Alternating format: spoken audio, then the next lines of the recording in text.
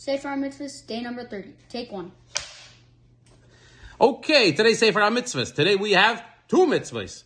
Mitzvah number 1, we underscore once again the mitzvah that we had the last few days, which is the mitzvah of bracha achreina. After you eat and you are satisfied, you have to bench. You have to thank Hashem and bless Hashem using the blessings that were composed by the greatest sages in history.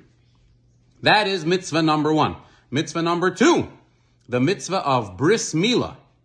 We have a mitzvah that every baby boy at 8 days old needs to have a bris milah. His father is obligated to give him a bris, and the bris that he has lasts with him his whole life, and no matter where he goes, and no matter what he's doing, he has a sign on his body that he is connected and he has a bris, a covenant with Hashem. And cut.